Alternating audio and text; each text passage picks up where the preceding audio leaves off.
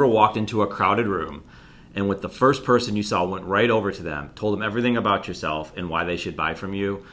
Of course you haven't, but of course that's what's going on in the marketing world today.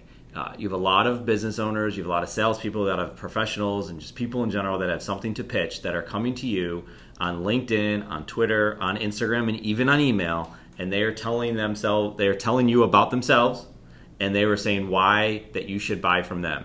Yet they've identified nothing about what they know about you, your business, or anything else that you have going on. And in an era where they're saying personalize things when you're on LinkedIn and your invitations and all that, absolutely, personalize it if you can. But actually what's going on is when people are personalizing it, they're not personalizing it.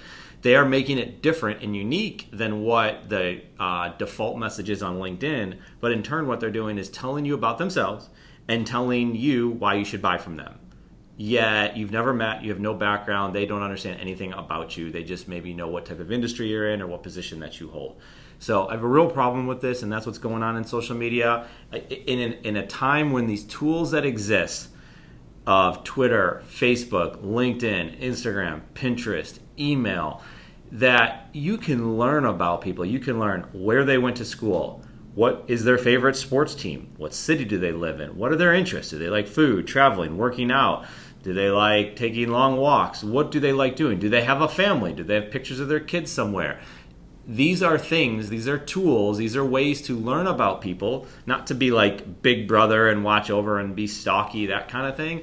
It's more to learn about the person and to have a real conversation. It doesn't ring true that if you just look up those things that I talked about and it just doesn't sound right. It's hard to say like what it is that you have to look for. It's just kind of that emotional intelligence that you have to watch over to say, oh, I think this person's really trying to sell me something. If you are just having real conversations, that's what we're talking about. These are great tools that exist for people today, and they're not being used correctly. Now, again, this is a generalization. This is not everybody. A lot of people are doing it right. But every day I go into my email, I go into LinkedIn, I go into Twitter, I go into Instagram, and I have spam messages in all of those and more of people saying all the things about them and why I should buy from them. Yet they didn't come to me and say, hey, I saw you went to the College of Charleston. Wow, I love the city of Charleston. It's really doing great things there and blah, blah, blah.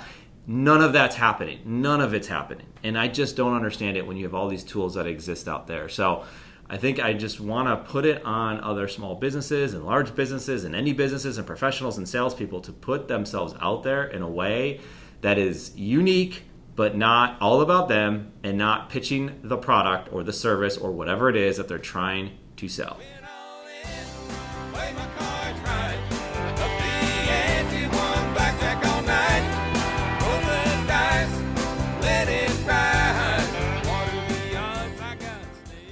This podcast exists in large part because of CAD-CM, the content marketing business inside CADSource Inc.